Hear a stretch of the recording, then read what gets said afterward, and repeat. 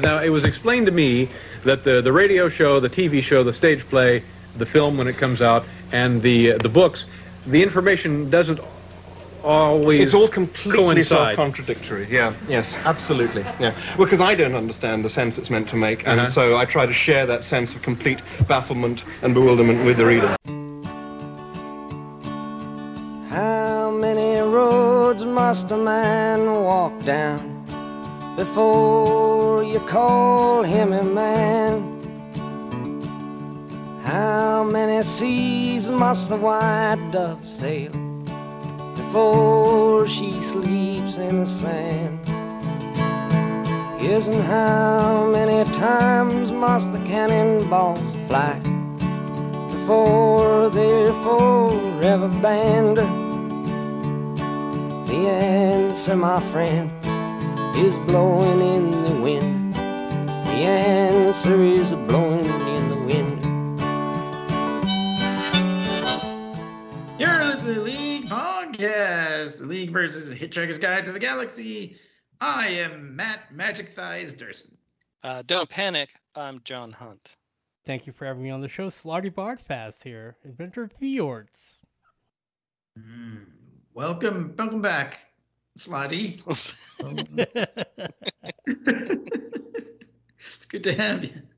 The best thing about listening to an audiobook of The Hitchhiker's Guide is the way the British guy says Slotty Bardfast. My favorite part of the whole thing. So many great pronunciations in that reading. Slotty Bardfast. So yeah, we're going to talk mostly about the novel, I think, because that's all I did. I don't know if That's what I did too. Well, I have to say that I am a connoisseur and a big, huge Hitchhiker's Guide fan, and I have to say we're at the top that of the things that we all grew up with and that are special to us, and this might sound like hyperbole, but it's not. Which is also a character in Hitchhikers. Yeah, but of the things that we grew up with, from Monty Python to the Monkees TV show, and the weird things that we were into that made us just a little bit different than the average guy.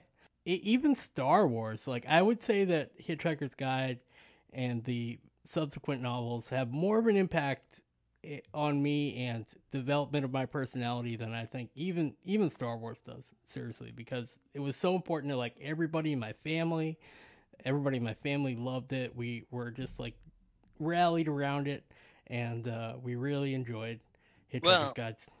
One of the things I remember about you is in your old band, you had a song called like Arthur Dent or something. I did. There was like a Dent thing. I forget what it was. It was like mostly an instrumental. You just you were like, "Don't kill Arthur Dent" or something. I don't remember exactly, but You are totally right, and I'm only remembering that right now for the first time in like 30 years. Wait a minute, Clay. Were you in Radiohead at one point? And is that why it's... No, I would never be in a terrible band like Radiohead or Coldplay. As long as you didn't say Dire Straits. Oh, Durson, did you get my Walk of Life from Fenway Park yesterday? I did. Thank you. And I'm sorry I didn't respond, but... Making sure you got it. That's what I was doing. Because you're sending me emails while you're at a Red Sox game, and I'm like, wow, this guy just never stops. I was by myself. Oh, really? Oh. Yeah. Well, they ended up winning. I can't believe it. I left, too, because I was like, they're not going to win this thing, and I got to get home before it rains. Yeah, I thought for it was sure like 10th inning. Yeah, but they ended up You know what it's like out. being sitting at the game from the beginning till the 10th inning. You're like, geez. Yeah, it's long. And that's how I knew it was a Shield setup when I heard the game, because I had been at that game in 1941. Yeah, that's right. Captain America episode. Go back and listen to our Captain America episode. Well, I mean, of course, there are many references. Maybe we can get to that later, but there's a lot of pop culture references to the life, the universe, and everything. In Google, it just comes up 42. Like it's pretty neat. But Clay, I guess I didn't know that. I didn't read the book until I was like 22 or something, I think, or somewhere in there. It really hits like all the right spots for me. Like it's sci-fi, it's hilarious. There's there's like the quantum physics, like multiverse kind of thing with the improbability drive. Like I was all way into that stuff when I was in high school, and I still am. Yeah, it's weird. It You're was still one in of those. high school? It was one of Don't those things that don't tell Mass Art. I always wanted to read and never got around to it. And then I bought the big, thick blue that has all 5 books in it, and I read it from beginning to end. Which I have to say, well, 2 things about that. Like, for one thing, it's very cool because you just read them all. On the other hand, like my memory, I don't really remember what is in which book. You know, I remember certain things, and I don't know which book it was in. Yeah. And second of all, by the time I got to the last one, and I think Douglas Adams probably echoes I was kind of like, I'm done with this. Like, Yeah. So, and apparently Douglas like Adams Mostly agreed. Harmless was the last one, was the 5th book, right? Yeah. The one where he's like, he's just making sandwiches on some planet. Yeah, he's like the sandwich master of the planet. I don't even. Yeah, I think I barely finished. I think I just kind of like, you finish because you've been reading. There was a long time between that, the previous book came and out. that one. So when it came out, I was super excited. Oh, very good. So we can get into Douglas Adams, of course, the man behind the legend. Kind of an interesting life, I thought, when I listened to that YouTube. I watched that thing. Yeah, I watched that YouTube video that you sent around, which is very, very interesting. I had no idea really that he was friends with Graham Chapman from Monty Python. They were drinking buddies. He's one of the few non-Pythoners who wrote a sketch, which is pretty interesting. Oh, that is cool. There's only 2, apparently. Only 2 non-Python people actually ever wrote a sketch for Monty Python. So that's pretty neat. Yeah, and then he and Graham Chapman were going to do a show, and that didn't pan out. He was a story editor on Doctor Who. Yeah.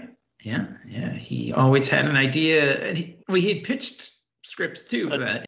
Yeah, where it was a ship that was manned by like all the losers of the the most something like like the worst people on the planet. Yeah, which he reused and apparently as we discussed in email, all this writing and story editing, but the writing gigs were actually sort of few and far between. And he was laying in a field, drunk, and he looked up at the sky, and he had been reading the Hitchhiker's Guide to Europe, right?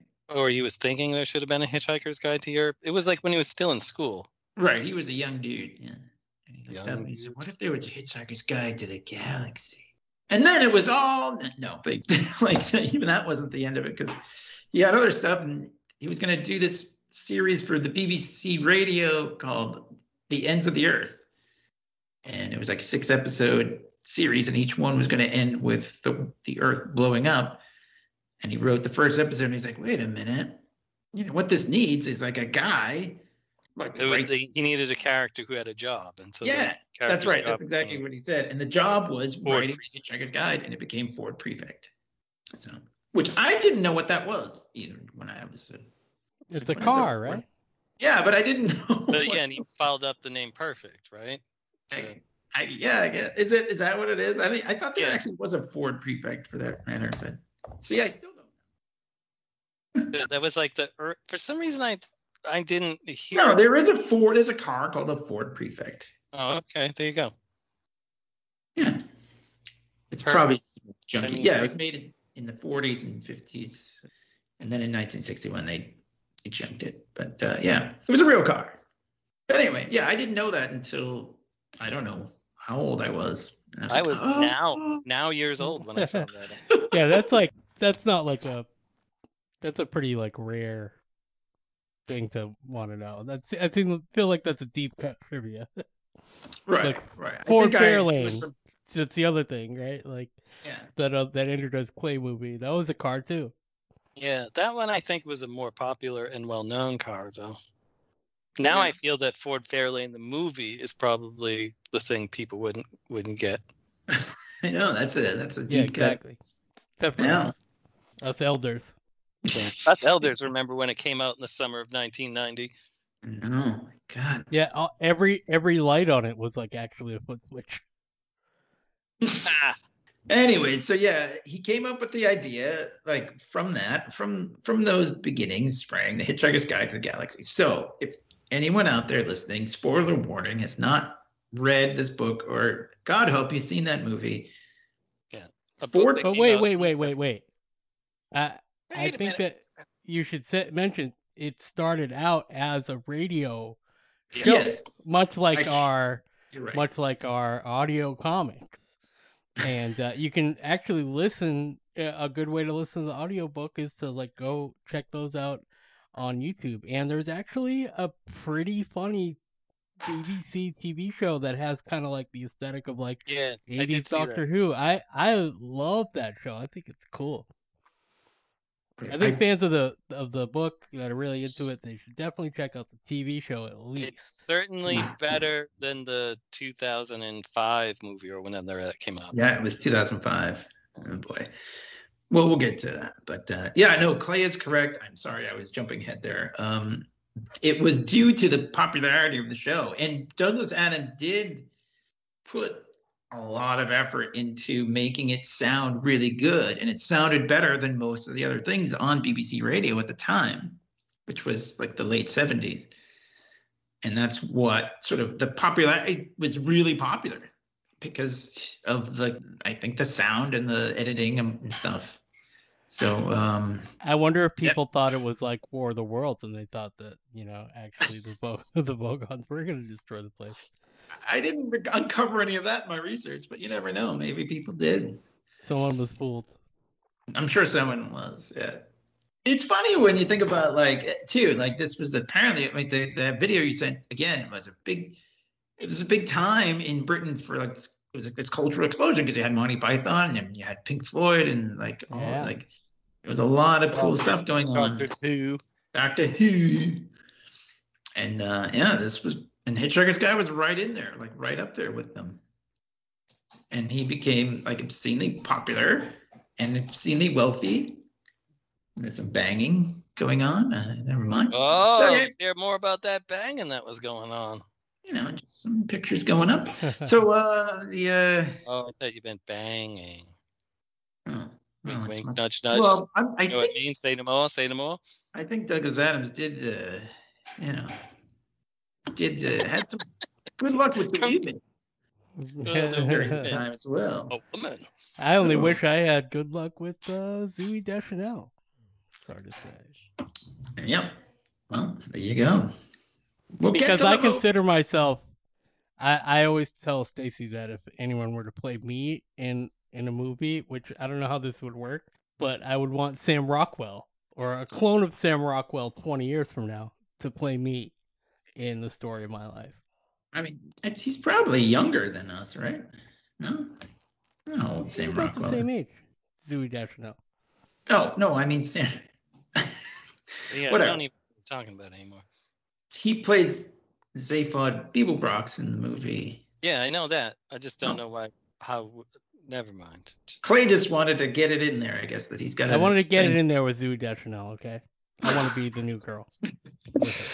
All right. So anyway, he was very popular. Yeah, and from that came the novelization, which basically came from the screenplays, right? And according to that video, he was way behind between editing the radio show and writing this book that they basically said, you need to just give us that book right now. Whatever page you're on, hand it over. So he did. It's because he was doing he was really burning the candle at both ends and drinking. So, that took a while. That was like me 10 years ago. Yeah. So he, that's pretty much, excuse me, that was me taking a sip, speaking of drinking. Gulp. He was basically, that was what a lot of his career was just finishing up.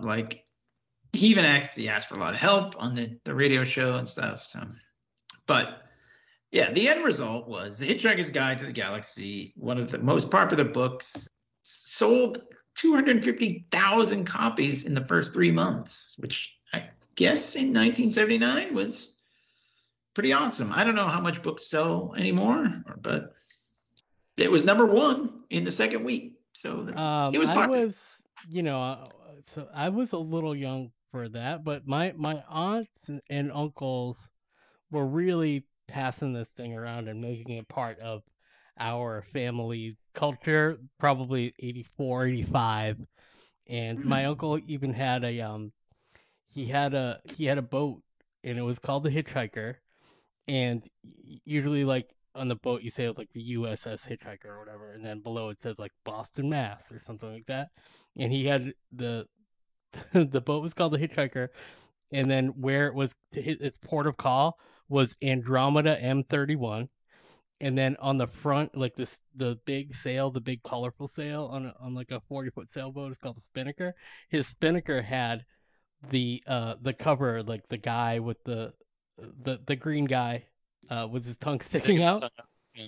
And no joke, this is a funny little aside. We got sort of like pulled over by the Coast Guard, and they like raided the ship and said that because it said Andromeda M31, it didn't say Boston, like that he had to. It was basically like having like a fake license plate on his boat. So Oh my God. it. Yeah, it was pretty funny. Oh. But yeah, I would say 80s were. Gave your uncle's boat a giant wedgie and shoved it into a locker for being such a nerd. I know, it was like pretty nerdy thing, but I'm telling you, like this, like everybody in my family to this day still like quotes the Hitchhiker's Guide and everything. I don't know, it's just like in my DNA. That's pretty cool. Like my family has nothing like that, for that matter. I learned about the book. I kind of say it was probably like 18 or so. And one of my coworkers was talking about how much he enjoyed it. So I went and picked it up and read it. Very well. I remember one of the weird dummies that I dated a little before I dated her. The weird dummy. She really liked Marvin the android. Yeah, she played Marvin the manic depressive robot in a production, a stage production directed by a friend of the pod, Ray O'Hare. No. Yes. So just a local, community theater thing. But it was, I don't know. It's just some acclaim, I guess. I also seem to remember one other, like, I don't know if it's pop culture, but it's directly Hitchhikers related. Like the Dr. Demento radio show was also something that I was a huge nerd about and got stuffed in a locker about when I was a kid. But there was like a Marvin the Paranoid Android song, and maybe it just like sampled him from the radio show or something. But I just remember like, don't talk to me about life. I feel that the movie, that was the only thing they got right with it, was using Alan Rickman's voice for. Yeah, he was really good in that. Yeah. But the casting was I thought the casting was great. Like everybody was good. It just didn't. They took elements. I think it's impossible to do it. It's an almost impossible thing to do unless you animate it or something. And the BBC TV show is pretty good, as I said, but like it's an almost impossible thing to do. Well, I think it's about the BBC show too is when they have Zaphod, like his two heads, which like obviously one of them is not real. Yeah. It's so good. He had two heads. But I mean, they didn't even try to give him two heads in the movie, did they? Like they just. Yeah, it was something weird. He would like turn. It was like, did he have two faces or something? It was like two faces instead of two heads. But I will say that like when I re-listened to the audiobook, I sort of picture the beginning of the TV show as with the bulldozers and stuff like that. That's like picture perfect to me. Like, and then they go to the pub and everything. It's like it seems to be like pretty well done. Yeah, the two guys playing Arthur and Ford were what I was picturing as I was listening to it from the show. Yeah, me too. And then Zaphod and Trillian I was picturing from the movie. Yeah, I think I agree with you on that. Yeah. Yeah. I mean, it's like, the casting was fine. I think a lot of people thought like Mos Def, like, that doesn't seem like you can't have a black guy play for. You mean Yasmin Bey? Right. Oh, I'm sorry, Mos Def. I mean, whatever. He was Mos Def in the movie. He called himself. He was. But who cares? That wasn't the issue. The issue was just the movie didn't. I think I don't even remember a lot of it, but I think it kind of combined a lot of the elements from the different books. I don't think it was just an adaptation of the first book. I seem to recall it doing more, but yeah, I haven't seen like it since the theater. 1 to 3, you know. Like, yeah, but I don't think they had earned all that yet. You know what I mean? They were doing stuff and expecting us to care about stuff, the things that we didn't. Yeah, whatever. Stacy read this last summer, and she got like for the first time, and so then what we did was we watched the BBC, and then we watched the movie, and then I was like, oh, it's already in my Audible. If we're gonna be doing this, I've listened to it like 2 or 3 times since last summer, including like getting ready to this. Like it's just wow. This was my first time returning to it since I read it the first time back in like 1991. Yeah, me too. I didn't remember nearly as much as I thought I did. I forgot all about the mice and stealing. I forgot about the probability drop. I just remembered the first part where the Earth was getting demolished, and eating peanuts and having a towel and stuff like that. And the poetry. After that, everything it seemed like new. I forgot all about that stuff. Well, it is funny. So, like, I think one of the things that people really like about it, because it's sci-fi, but it's also very accessible and it's very funny, and because you see it through Arthur's eyes, everything kind of comes through Arthur's perspective. So, yeah, the idea that as his house is about to get demolished by like bulldozers, there's also interstellar bulldozers basically are going to destroy the Earth so they can build like a bypass, as they call it. And Ford, who knows what's happening, comes and tells Arthur, like, quick, you gotta go to the bar. And he's like, what? The pub. And Arthur's like, no, I have to stay here so they don't run over my house. And he's like, Ford's kind of like, don't worry about it. Well, he gets the supervisor of the construction crew to lay down in front of the bulldozer. Right. He's like, I mean, you know what's going to happen here. So why don't you lay down? And he's like, and if you want, we'll come back. And if you want a break from this, we'll give you a break. And he's like, oh, thank you. Yeah. Because but I love see the Python influence in the writing. Yes. A lot of that, like Python. When the cops are shooting, they're like, we don't want to shoot at you. We're actually quite nice people. When you get to know us, we don't gonna randomly shoot people. Yeah, they're like jokes that they just keep kind of dragging out, but they're still funny. Yeah, you could tell he's hanging out with Graham. I guess Graham was one of the better writers for Python too. Like he contributed a lot, and you could tell that these guys were buddies in a way. Yeah.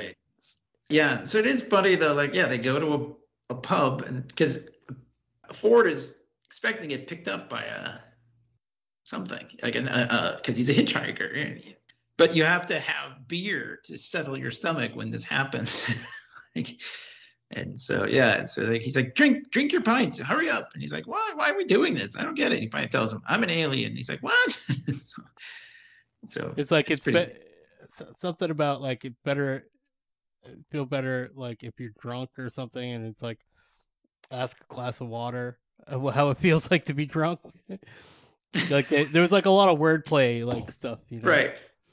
Well, yeah, I love the fact that like the Vogon says the same stuff as the guy who's about to bulldoze Arthur's house. Like it's right, like, we've been the plans are available. It's such a great commentary on like sort of the bureaucracy of shit like that, Also, what John was just saying about the Monty Python writing is like a total parrot sketch when he says, well, the plans for the destruction of this for the bypass were down at the city hall, down in the basement, in a locked room, in the back of a filing cabinet that was rusted shut together. I did find them, and then the Vogon say something like, if you don't take any interest in local affairs, like they were at Alpha Centauri 4.3 light years away, we can't help if you didn't look that up. Yeah, that's your fault. So very funny. It is, and they do get picked up by Zaphod Beeblebrox, who is the president of the galaxy, which is a title that has almost no. Well, first they get picked up on the Vogon ship. The Vogon ship by the cooks. Right. Yeah. That's right. Yeah. And then they eventually get just released Yeah, they get thrown into space after listening to the poetry. Yes. Yeah, the Vogon poetry. Improbability drive of I forget the name of the ship. The Heart of Gold. Yeah, it gets them that Just their to a coordinates piece of line up with her phone or whatever it was. Yeah, it was sort of a 1 in a million chance that they would survive just long enough to get picked up, but that's the improbability drive. And they reverse the polarity of the improbability drive to make it make things probable. So that's how things are going their way. It's funny because I don't know. I'm not. Again, I don't remember much of the movie either, but I think it feels like Trillian and Arthur were always kind of supposed to have like a thing. Well, they were in the book kind of too, because like Arthur was like hitting on her. Yeah. And then Zaphod like kind of like swung in and was like, "Hey." It's like, "Hey, is this loser bothering you? I'm an alien from another planet. Come over here and talk with me." Yeah. But does that develop into a relationship in further books? I don't remember. No, because he meets another woman, and I thought it was a little. I don't know about that, right? I mean, it's kind of. I don't remember. I only remember this because I've listened to it over the last week. Yeah, I have to revisit the next ones, which I'll probably do soon. I think it's in the third one where he meets. I forget her name now. It's kind of like a weird name when he meets it. But I remember the way it was described too, and I almost felt kind of like, Fenchurch is the name of the character that he meets. Oh yeah, I never would have remembered that. In So Long and Thanks for All the Fish. Yeah, it's not really. I don't know. I kind of felt like, wait, what happened to Trillian? You know what I mean? It seemed like it should have happened. Maybe, I don't know. Maybe I'm just an old softie. Well, that was like the improbability numbers were, I think you mentioned it before, but they were the same as Trillian's phone number back on Earth. Like the number they had to plug into the computer. Yeah.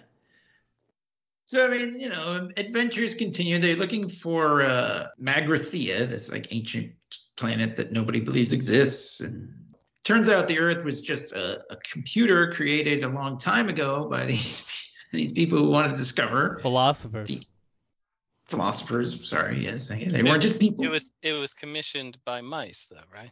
Right. Well, yeah, I was getting to that, yes. Okay, sorry. That's okay. No, well, yeah, it turns out mice and dolphins. I like how Durson jumps all the way around. He's like, hey, hold on.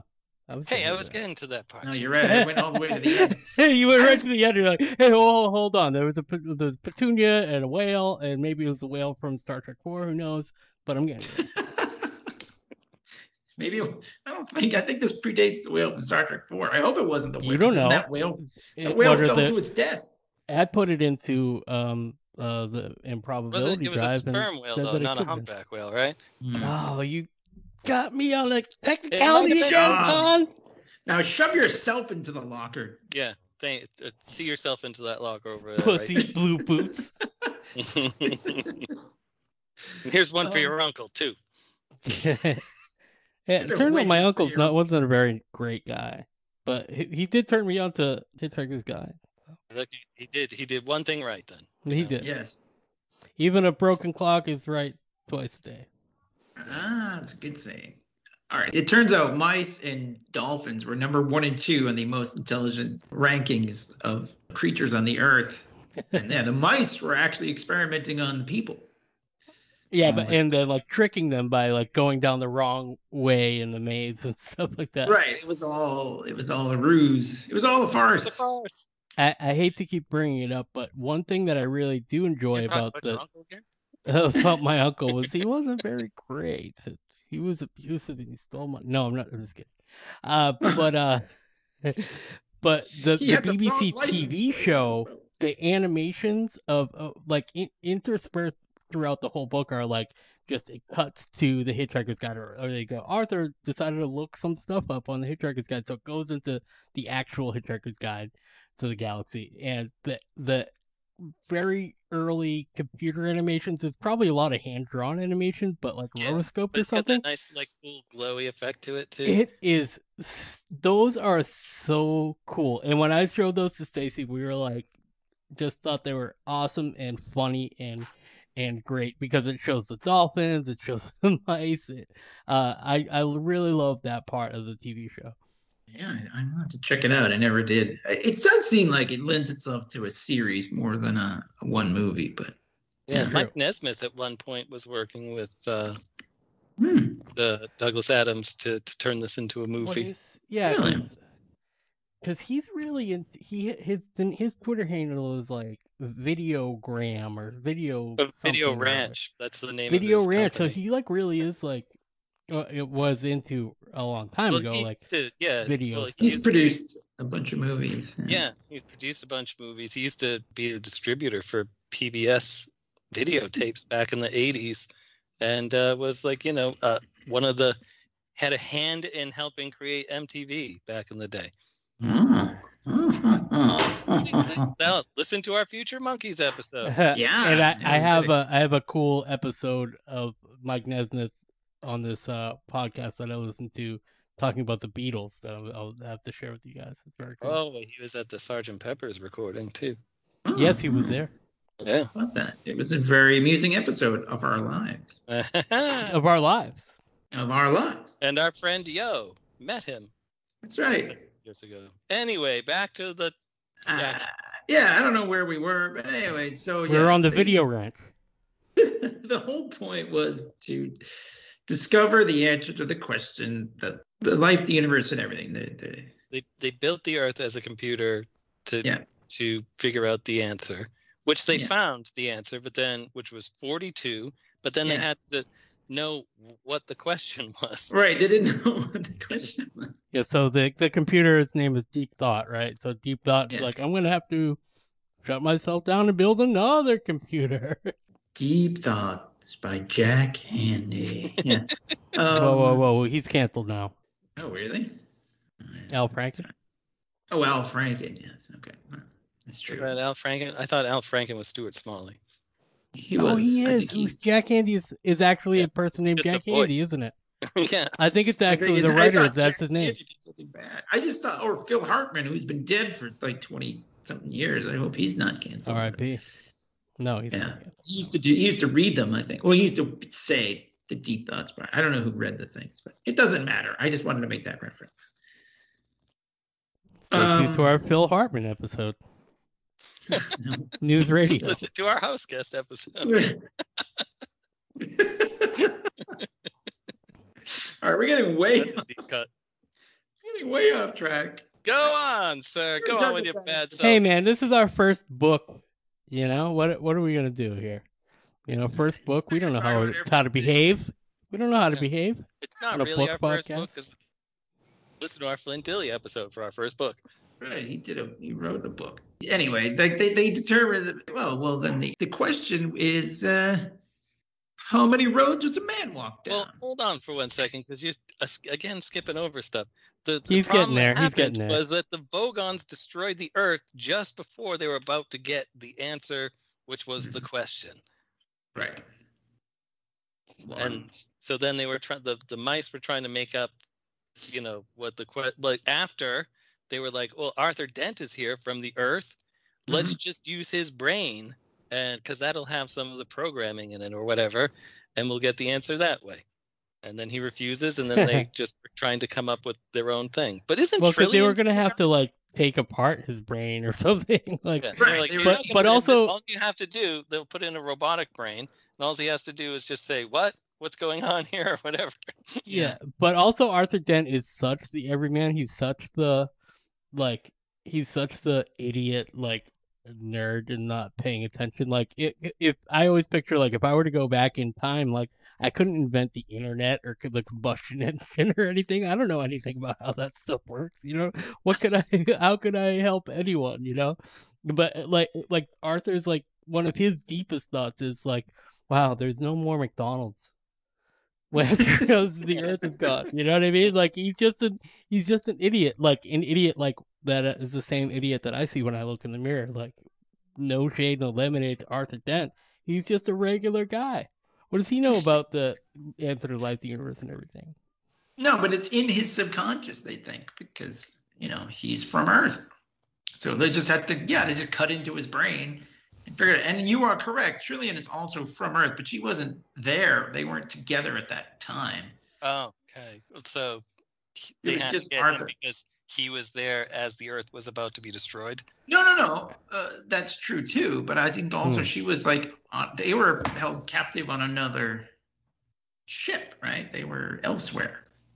No, but I think they did weren't being mention that. bad. They were, first of all, they were her mice. That's true. But I don't think even she knew that they were the most intelligent species. Yeah, but my point being, they could have gotten her brain. It seemed like a better brain. They should have said, "Hey, let's go find that Earth lady." But she was there with them. She introduced them to Arthur Dent. I guess you're right. I don't know. It's more funny if it's maybe here, no prize time. You had to be there the day of the Earth being destroyed in order for it to work. You are the no prize. Right. Okay, because maybe that is the real reason. I think that is the real reason. Now, but I just wanted to, I don't want to get a bunch of angry emails telling me what an asshole I am for missing that, which I wouldn't because nobody's listening. But which they're not. But if you want to send in a no prize request, you can send that to League Podcast, 1089 Commonwealth Avenue, P.O. Box 295, Boston, Mass. 02115. And we'll be sure to send you something special back. Just be sure to send the SASE, self-addressed stamped envelope. I hope you like a flaming bag of poo. The funny thing is, we got to fly all the way from North Dakota to Massachusetts to get. It really is sort of an annoying, hassle to have. It's a forwarding address just to get the mail, but thankfully, it's a forwarding address. They'll send it wherever you want in the country. No one ever sends us. You're never even mind like a paper letter. No one even gives us anything. Stars. We're trying to open it up, so they can maybe send us a SASE. That'd be fun. I'd love to get a SASE. I don't know what we would mail them, but I'd find something. It'd be awesome. How about a fake license plate that says you're from Alpha Centauri or whatever? Or our what is it? Yeah. Andromeda M31. Andromeda M61. I can tell you that the Coast Guard, they were not Hitchhiker's fans. They raided that. Well, I wouldn't know because I live in North Dakota. We don't have an ocean here or Coast Guard. We don't have a coast not one boat to guard. Yeah. We got plenty of I don't know. SASEs? Yeah, we've got a lot of SASEs. You have a SASE tree in your backyard. You just boop, pluck it off the tree. You got a lot of buffalo or something. I don't know, dude. It's got a pet buffalo. George.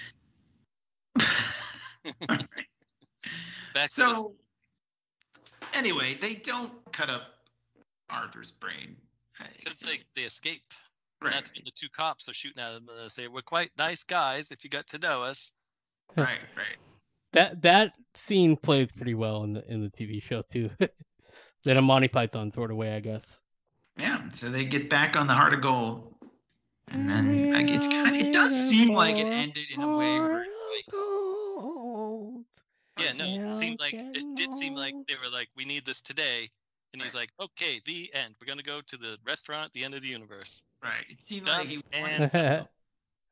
They literally said, apparently, like, whatever page you're on is the last page. Give us that book. And so he just wrote, okay, I think, yeah. And then he decided to just, then he named the next book, The Restaurant at the End of the Universe. But it does seem to end kind of like, he's like, yeah, hungry chap. And he's like, sure. That was one thing that I listened to it all the way through, like, last week. And then I was like, I was sort of confused as to what happens in the other books, and kind of like conflating it with the movie a little bit. I was like, what exactly happens right at the end of this? So I listened to the last chapter a couple times. I was like, okay, so that's where it ends. They don't go to the restaurant yet. I didn't remember. How does it end? Yeah. Yeah, I know it is hard to kind of when you sort of take it all in as a whole work. I had forgotten that the dolphins were mentioned in this one. I thought that was because the third book is called So Long and Thanks for All the Fish, right, which was the final thing that the dolphins told people before they left, before the Earth got destroyed, because they were like, "Hey," they've been trying to warn us for years. I wouldn't be surprised if you look at my high school yearbook photo and it says something like "So Long and Thanks for All the Fish." Like that's what really was getting me stuffed in the lockers, that kind of shit. It's okay. I got stuffed in my share lockers because if I had a time machine, I wouldn't invent like Google or whatever. Like you said, I would tell myself to not be a nerd. Is right. But You'd that's like a be whole like I want to be a podcast. cool nerd. It's Anyways, podcasting. There's a great legacy to this story and these books. For one thing, the Hitchhiker's Guide to the Galaxy, the actual thing, is described as almost like a tablet, basically. The way they describe it. I used to picture it to be like Penny from Inspector Gadget, her computer book. Remember that? Yeah. That's how I pictured it in my head. I guess it is kind of like that, although it's like, I don't know. I guess that's what I pictured because that's all we had back then. But now, yeah, if you were to read this today without it, like you would probably picture like an iPad or a tablet, you know. I like how they're like, if a hitchhiker wanted to carry this, they would have to carry around several large buildings. So Right. it takes the form of basically a computer, however he describes it. Yeah, but that was like 1979 or whatever. I know, like, it's so cool. Cool to think that he was that far ahead of his time. And of course, the Babelfish, which is an app now that you can use to learn other languages. You don't even need to. Isn't this why we're just even stick doing a this fish in your- podcast? It's because I mentioned Babelfish. Yeah, that's a font I use a lot when I was working on One The Piece. Hitchhiker's Guide? Oh. No, on One Piece. I think on Naruto, that was a common font used. In the early days, well, for me being an internet person, I remember that was like a website that you could go to before Google Translate and stuff. Like you could go to this website, Babelfish, and translate things. It's tight. If someone sent you like, I remember like specifically, I remember getting like selling something on like eBay and getting a question in another language and going to babelfish.com to translate whatever this person was asking me sometimes. But now it's like an app that you can use that's on all sorts of podcasts. Like, yeah, they sponsored John Hodgman and stuff and whatever. It's pretty cool. The idea though, it comes from this. Obviously, well, I shouldn't say obviously because I only knew this from last week, but yeah, it's May 25th, which is 2 weeks after the death of Douglas Adams, who was not even 50 when he died in 2001. Yeah, 49. Oh. Anyway, May 25th is Towel Day. And of course, it's celebrated in England. You never know where I hotel don't even know towels what's fit. going on. So in the Hitchhiker's Guide describes the most important thing that you can carry around the galaxy is a towel. So, like a towel That's day is a because day. people believe that if you're traveling with a towel, that you must have thought of everything. So, like, just because you have a towel, it's kind of like a show-off thing. It's like, this guy's a fruit that really has got his shit together. You know, he's got it going on. He's got a So- towel. And so that since you have a towel, they think that you have a shaving kit and toothpaste and stuff. So that when you ask to borrow something, they're like, "Yeah, he just, he must have just run out because he's obviously got a towel." It's like proves that. Oh, and the other thing about Babelfish was that kind of like goes to his Douglas Adams. When he was like kind of a radical atheist.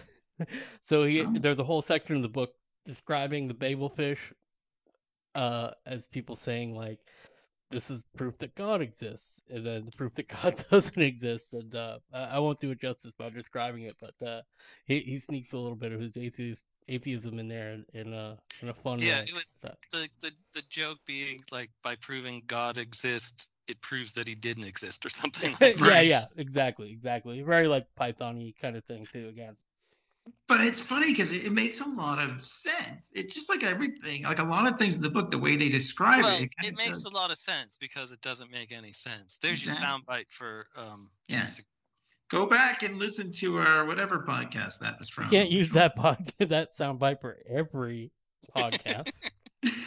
But you have to listen to it repeatedly. Yes, because it just loops. It just gets like even more deep and engrossing. We're getting really abstract by just referencing ourselves by saying it doesn't make sense. It doesn't make sense. Yeah, but I mean, I guess it's accessible. Like the science isn't just bullshit that he's pulling out of nowhere, but it also it's funny and it's like it kind of pokes fun at modern society, obviously, but with these like advances and stuff. It's really interesting though. Like it points out a lot of how silly a lot of things we do are, but in this context, it's really really something fun. like he literally makes fun of digital watches a couple times in the book, because he like kind of sets up the joke early on and saying that like humans are obsessed with like having silly things like digital watches on their wrist, and then like later on he's like, Arthur's wondering if he doesn't have an arm, how he can program his digital watch or something. And like that is just so like, replace that with any like with his iPhone, with his Apple Watch, with his whatever like modern convenience thing. It's like, why are people so obsessed with these dumb things? Yeah, it's true. It's crazy. That's why John has a fancy watch now, as we saw on his Instagram. He doesn't have watch several fancy watches. digital watch. But yeah, and obviously 42 like is a big. I'll go with the Jaeger. And like I think like there's so many references to 42 in a lot of sci-fi and pop culture. It's like the Lost. Wilhelm scream of sci-fi. Right, right. In all the MCU, like the first helicarrier is 42, and it's everywhere. Yeah, I think it was Mulder's apartment on X-Files, little things like that. Like it's all over the place. So there's like a whole book on it's called Hitchhiking Cultural Inroads, and like it's just a whole book on that. Like it is pretty crazy that they like there's so much that other people took from this, because he didn't just write books, like he did a lot of other stuff.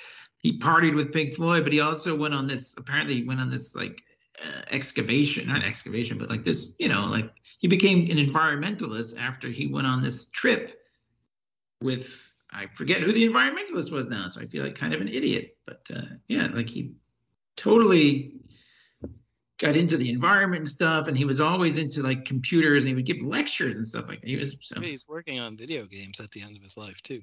Yeah, he was very prolific even until the end. He wasn't just churning out books, although he did write a few Dirk Gently novels after, which I've never read. Yeah, so since I doubt we'll ever do a Dirk Gently thing. After I like read all of the Hitchhiker's books, I was like, okay, I'll give this a shot, and it's absurdist in the same way the Hitchhiker's Guide is, but it's not in space. And I did read a few of the Dirk Gently IDW comics. I thought they were good. And Long Dark Tea Time of the Soul, I thought was a pretty good book, because he's a detective. And I guess there's a TV show that I have not seen, but I kind of want to see. But starring, who's the guy there from Frodo? Martin Freeman? No. Wait, no, not Martin Freeman. The other guy there. He was Arthur Dent. I know who you're talking about. What's Elijah Wood. Yeah. Elijah Wood, thank you. Yeah, so he's in that, and it's probably for free on digital, whatever, somewhere for me to watch. And I mean, it's on my sort of watch list. I want to check it out someday. Those are very fun. The Long Dark Tea Time of the Soul is a great name for anything, but it's got to be one of the best book names ever. What a great name! It's hilarious. As is So Long and Thanks for All the Fish. Those are two of the greatest titles that you could possibly come up with, I think. But that's just me. Yeah, the last like 10 years of his life were really kind of. He died at the gym. Yeah, like Hey, that's the way to go. Jeez. Go being awesome. Go being awesome. Yeah. He finally married like later in life. I guess not that much later, because he was only 49 when he passed away. And he had a daughter and everything. But yeah, he was still working on stuff. He kept thinking that he didn't end the Hitchhiker's Guide series on a very happy note. So he kept thinking, maybe I'll go back. And he never did. But someone else wrote I forget who the author was. Someone wrote a 6th book. But, it's not the same. You can't. Neil Gaiman's first book was called Don't Panic in 1986. And it's kind of a sort of, I guess, like the story of Hitchhiker's Guide and stuff. And it was actually Neil Gaiman's first like published actual book. And actually, the audiobook is read by Simon Jones, the original Arthur Dent from the TV show, which is interesting. The guy, it's Eoin Colfer wrote the 6th book, and that was in 2009, 2008. And was it like maybe based on like somebody finished the book that he started, like from notes or something? Yeah, I think there were. There were just some ideas that Douglas Adams had, and he kind of finished it. But none of the plot ideas were really in there. Douglas Adams apparently had this idea to at least start all the characters together in the same place, which was something that they were all kind of get spread out a lot. It was called The Salmon of Doubt. Was the book that it was a Dirk Gently novel that Douglas Adams was working on, and then he kind of thought, oh, this might make a better Hitchhiker's book. And then, he never finished it. But it's kind of funny, that video that you sent us, John, it's on YouTube. It's a Douglas Adams biography. He talks a lot about, like, well, he was borrowed from this to make that. It's like, well, it's just all his own stuff. It's not like he's stealing or ripping someone off. I don't know. Yeah. Everybody does that, right? But who cares? I mean, that's like life now anyways, is people remixing shit and reinterpreting stuff. And that wouldn't be a big deal at all now, you know? No, of course not. Of course not. But I mean, like if you have a great idea, but it works better with another set of characters, then just do that. Characters. So, but he described Mostly Harmless as a very bleak book, and I have to agree. It was kind of dark, like the book, the form of like a crow or something. It's very dark. Yeah, it's kind of weird. I remember finishing that in my big thick Hitchhiker's Guidebook, and then there's like a thing at the end called like Young Zaphod something. Young Zaphod plays it safe, and I was like, oh, I should finish this. I got to finish this book, and I never finished it. I mean, the book is like 600 pages, and I was like, I can finish this, and I never did. It's still good. It's still good. But it is pretty funny because all the books describe it as a trilogy, and then like the subsequent books were just like the increasingly like wrongly named trilogy. Like they keep sort of making fun of the fact. The marketing copy on the book is like the 6th or the 5th in the trilogy or whatever. Solomon in the really poorly named trilogy or something like this. There's always jokes about it. I don't think anybody takes like that serious. When you say something's a trilogy, nobody cares if you make more. But it's pretty funny to make jokes about it. Yeah, in 2005 they made a pretty boring movie about that. Yeah, Mrs. Elder did not enjoy the movie, and I was with her on that one. Yeah, it's and weird. I can't explain why I didn't enjoy it. I mean, it had all the stuff in it. I was just like, My take on all of the other things that like aren't the book, with the exception of the audiobook, which is I still think the book, are like, you think you could do this? Let's see how you do it. I think they did the best they could in 1981 or whatever at the BBC, and it was like, great, and then like I think there's just moments in the movie that are like sort of okay. And like you said about Marvin and stuff, and I was like, oh, this is how they thought the Vogon should look. Oh, this is, Sam Rockwell and Zooey Deschanel. Okay. Oh, it's like I didn't like the ship in the movie. I was just like, you guys think you can make a movie? Okay, put it up there. I'll watch it. I'll see what you think you could do. But there's nothing to match what's in my head. Yeah, I guess maybe that's it. They couldn't match what was in everybody's head. I don't know. I'm with you, John. I don't remember why I didn't like it. I just remember leaving me like, all right, it was fine. I think even at the time, I probably thought it was fine, just because I was excited there was a movie. But I've never gone back to watch it again because I had no desire to. I kind of feel like the climax was just Arthur Dent kind of going like, blah, blah, blah, blah. And I don't remember. The climax is them rebuilding Earth. Like, it's almost like it's just a flip of the bulldozers at his house. They're like kind of like started his house and they're like building stuff. That's it. They're all like slapping each other on the back and having beers back on Earth before Prefect and whatever. Yeah, I think they thought they could have a sequel, but it was only sort of mildly successful, and I think they were just.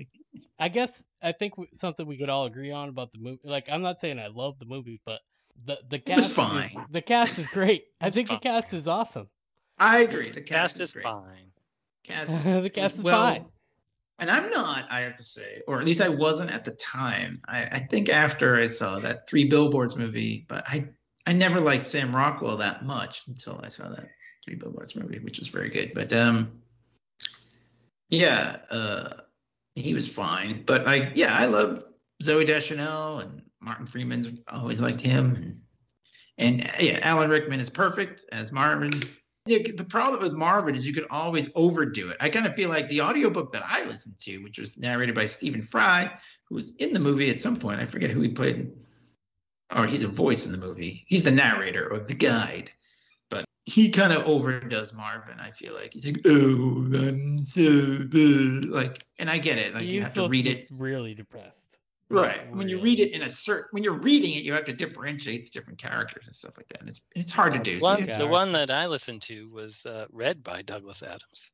Oh, I should have got that one. I like read by free, as I say, that's free on YouTube. Anyone can listen to it.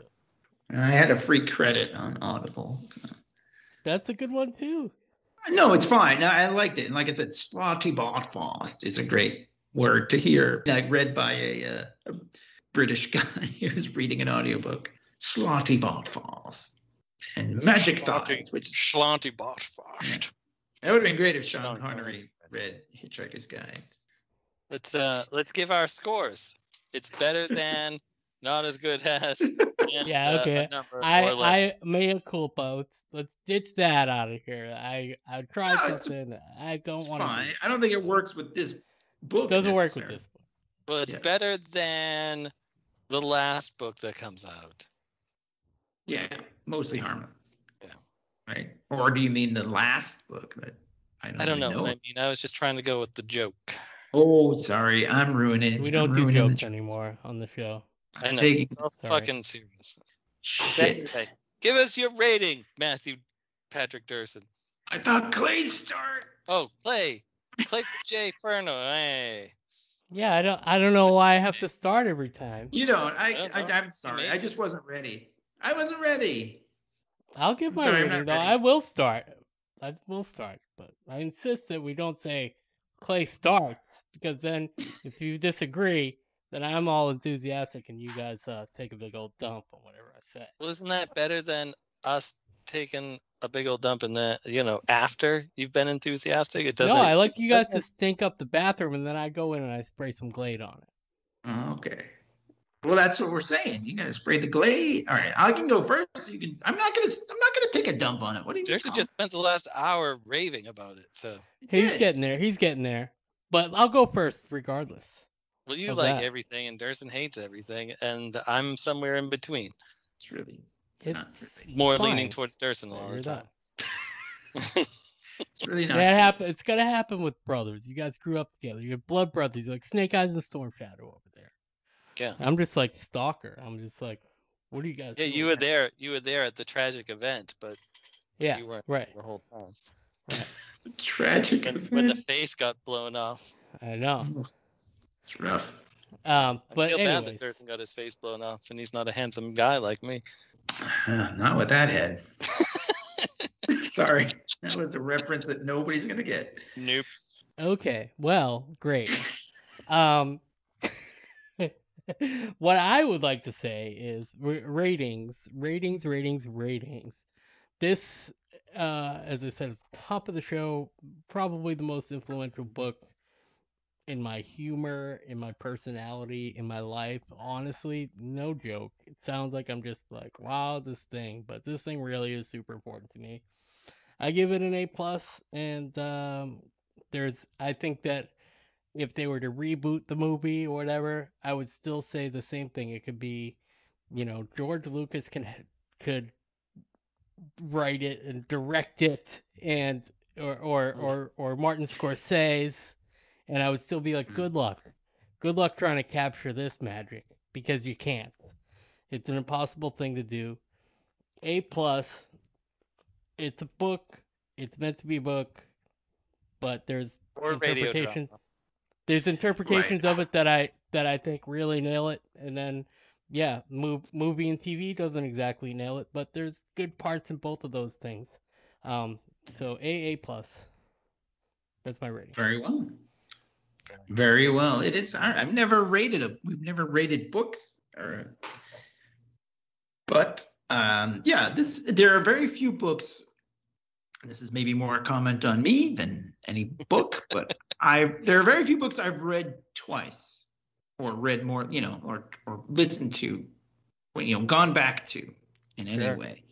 I probably read this countless times. I cannot Revisited. count. Thank you. I literally cannot count the amount of times I've read this book. That's impressive. And yeah, it's like I just, it's not that I don't like them. I like a book and then I move on or whatever, but this is definitely one I've revisited and I probably will continue to over and over. And not even just revisiting it, literally it does permeate society the way very few things do. And yeah, but like you say, I think if they made, I would rather see like a 6-part series or something, but you said, even if no matter how they do it, it won't per book be like an HBO series, like of one of the books. Yeah, like Watchmen or something. You know what I mean? Like give it the real, like the treatment it deserves, or like the radio show. Like you said, I would definitely watch it. But yeah, would it match what I had in my head? Probably not. But it's also hard because we've seen a movie, and like you said, John, I kind of picture when I listen to the book, I picture the Marvin, kind of the roundy kind of robot that was in the movie. I picture Sam Rockwell and Zooey Deschanel. So I don't know. A rating, I'll give it an A. It's a great book. I would go back and listen again, but I don't know. Who rates books? What do you? Tons of people. Good. I'm done. Just like rating anything. Yeah, I guess you're right. Yeah. I think this is a very specific kind of humor to it. That if you like that British type of humor, that Python-esque humor, say no more. This is your thing. I was telling Durson before the show, I was sort of not in the mood for that humor when I started listening to the book, and so it was a little bit of a mental adjustment for me to get into it. Know what I mean? Say no more. Say no more. Say no more. Regardless, I still enjoyed it after returning to it for the first time in 30 years. Sometimes I feel that it went a little too tangent-y about, a vase of flowers or whatever. It was like, no, not again. It would sort of just go off for the sake of, I almost felt as though he didn't know what else to write about. So he would just insert a joke that didn't really have to do with the rest of the story until he could sort of get his writing mojo back. But other than that, it was sort of like Family Guys when, they would be like, oh, that was, that's worse than the time Meg, did something weird. And it would cut to, a sight gag and then come back. That's how I sort of felt that those little, tangents were. But that said, I enjoy it. I give it an A-. Very well. Look at this. A- pretty good for all the thumbs ups. From the league, 11 thumbs up. Looks like our friend Warwick Davis played the actual Marinoid, right? Marvin the Paranoid Android, and you feel him. That seems like just, I don't know. I mean, they could have gotten like nowadays it'd be Peter Dinklage. I don't think they would do that. They're like, we need a small person. I don't think they could. They would. They would just computer animate Marvin. They could have computer animated him in 2005. I don't know why they. Well, I guess they. Sometimes maybe you don't want computer animated. You are correct. Well, but yeah, it sounds like we all enjoyed it, and it is definitely maybe not as much as Clay. I actually had no idea when I thought, oh, let's do this, that it was such an influence on you. So. Oh, I was like super psyched. Yeah, it explains a lot now. I bet it really kind of like. No, I know you said that as a joke, but it really is like something like super important to me. Like, cause I know you guys have the same thing, like about like like I'll just say like the Monkees or whatever. Like this is like so. This is super important to me, and like I said, like probably more important to me than Star Wars or anything else, Star Trek even. That's pretty. That's like, saying formatively. Like there's more to be said about the stories of Star Trek and in Star Wars. There's like a lot more of it. There's more content, but as far as like what I wanted to be the only kid, or maybe I would talk to Jay Penny, but I wanted to, like, our friends to be the ones that like knew about this cool thing, like in a like punk rock way, like this is a cool sci-fi thing that not everybody knows about or even understands or would even think is funny, but I love it. So I am super enthusiastic. Yeah, it's easy to cosplay as Arthur Dent too. Yeah, just put on a bathrobe, right? Yeah, And carry which a I towel. did. I got in trouble for wearing a bathrobe to school. So. Oh. It is one of those things, though. You're right. Where like when you get older, which I didn't, like, then you kind of didn't get older. discover. I mean, I did get older, but since I didn't read it as a kid, but I imagine it's like some of the other things I liked when I was a kid. As you get older, and like you said, it was a coworker of yours said he really liked it. You know what I mean? Like that's one of those things where as you get older, and your circle, like your world expands. It was really weird too because he didn't seem like the type that would be reading that book. But he was also the one that wrote the theme for our Durst and the Firestarter movie. Oh, well, how about that? There you go. It is cool as you get older, and you, like I said, my weird dummy girlfriend at the time was very influenced by it. I guess she played Marvin and whatever, and she was talking about, and I didn't know who that was. I was like, what? And she said, oh, it's from Hitchhiker's Guide. I said, oh, and then I read it. Well, that was, really. I guess she did have an influence on me, even though she was a weird dummy. All right. Thanks for listening, everybody. Anything else to add? Should we? Anything else? Life. Don't talk to me about life. Go back a little bit to Douglas Adams' own periods of depression, putting this depressed robot in there. Yes, apparently. It's good that he can laugh at himself. But yeah, so go back and listen to all of our previous League Versus episodes or any of our episodes over at leaguepodcast.com or wherever you get your podcasts. Don't forget to like and subscribe. Yes, like and subscribe and check out our YouTube channel where Clay's put some video versions of our podcast. Smash that like button. Yeah, and smash that like button. And if all this digital stuff just ain't for you, we've got the P.O. Box for you. Oh. League Yeah, Podcast. come over and listen to us talk. League Podcast, 1089 Commonwealth Ave, Boston, Mass, not North Dakota, 02115. That's I'm the Box, only 295. I'm the only one in North Dakota these days, so that's true. That's what's so great about it. We are kind of the technical kind of guys, so we like it. But if you want to send us a SACY, you got to do it the old snail mail way. Yeah, don't you want to? Sometimes the old ways are the best ways. Listen to our upcoming Daniel Craig James Bond retrospective to understand that reference. We actually do this podcast over. It's very complicated, but we do it over. Well, I over run Morse code. A string to a North long Dakota. String to a can. John is just tapping Morse code, but it sounds like his voice. Yeah, it comes out that way. It's amazing. That's through Babelfish. Right, we have Babelfish. You should see. We should put a camera on his finger because it's like so. It looks like the Flash. He's like moving so fast. Yeah. That's why I'm starting a carpal tunnel in my hand. This one from Morse coding. Back on podcasting, brother. That's why we had to cut back to every other week. I couldn't handle once a week. Yeah, and stuff. All these different things, but I'm at a restaurant on the other end of the universe, or at the end of the universe. I should say. Oh, okay. Just the other end. You know what? I do a postscript here. So I've asked you guys this before. I think more I'm asking Thurston, but like, didn't Jay Penny host kind of like a Hitchhiker's Guide D&D game? Like I always pictured that D&D game as kind of like the Hitchhiker's Guide, even though it definitely wasn't really. Yeah, it was set in a bar. What was it called now? No, it's completely gone out of my head. It was called Tales from the Floating Vagabond. And yeah, the Floating Vagabond was a bar sort of at the end of the universe. That was the closest I ever got to playing a game of Dungeons and Dragons. Was playing that game once, but I think I developed my character pretty good. It probably was like I probably just made like Arthur Dent. Honestly, I think I played it twice. I think you were there once. I don't remember who you. It was one of those. I mean, it was it was like a sci-fi Dungeons and Dragons. So even though we're creative, I don't think that we're Dungeons and Dragons people. I could be wrong. I'm not trying to speak for you guys. Yeah, but We're Nah, just not that kind of it's people. not my thing, but I'm not opposed to it. But No, just- I mean, if that's your thing, I it's remember cool. playing with Durson's brother, and I maybe once or twice with Jay Penny. I don't know. And wasn't Randy Special Agent Hunt in one of them, or did I do that? No, Randy was me. Oh, okay. Did Randy I was make myself? Durson the Firestarter. Oh, that's kind of awesome. That is Yeah, awesome. so we both I had a might have thing. made myself Special Agent Hunt just to offset. Maybe you did.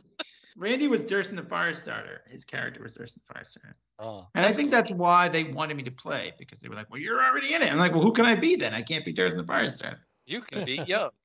Yeah, it should have been Yo. I think the only problem with it is that it takes a long time to set up. Yeah. You know what I mean? So that they're like, get there at noon or whatever. And then you start playing at like 8, and you're like, okay, well, that was a waste of a day. The attention span of a pea, so it's like really difficult. I mean, I'm totally exaggerating, but it did take a long time. I do remember that was the case as well. Yeah. Time I played. But yeah, I mean, that's I didn't make Let's it. talk to Flint Dilly about how to speed that up. Listen to our Flint Dilly episode if you want to. Again. Yeah, go back and just keep listening to that one, because that one's really the best thing we've ever done. Except for all those great old audio comics. Oh, those are very good. Yeah, We are actually, really if you, Mary Jane Rambling. Watson. I will say, the last thing I'm going to say, if you do like those Hitchhiker's Guide audios that Clay was talking about, maybe you should give our audio comics a try. It's kind of similar. There you go. So, there you go. To throw one All up on in- Anchor for the people so they get to hear what we're talking about. Yeah, a lot of our audios are on Anchor, and they're also at leaguepodcast.com. But we're also on Stitcher, Spotify, wherever you get your podcasts. Thanks us for a like, listening, would ya? everybody. And we'll talk to you Yeah. later. So long and thanks for all the fish. Assholes. Don't talk to me, Lord.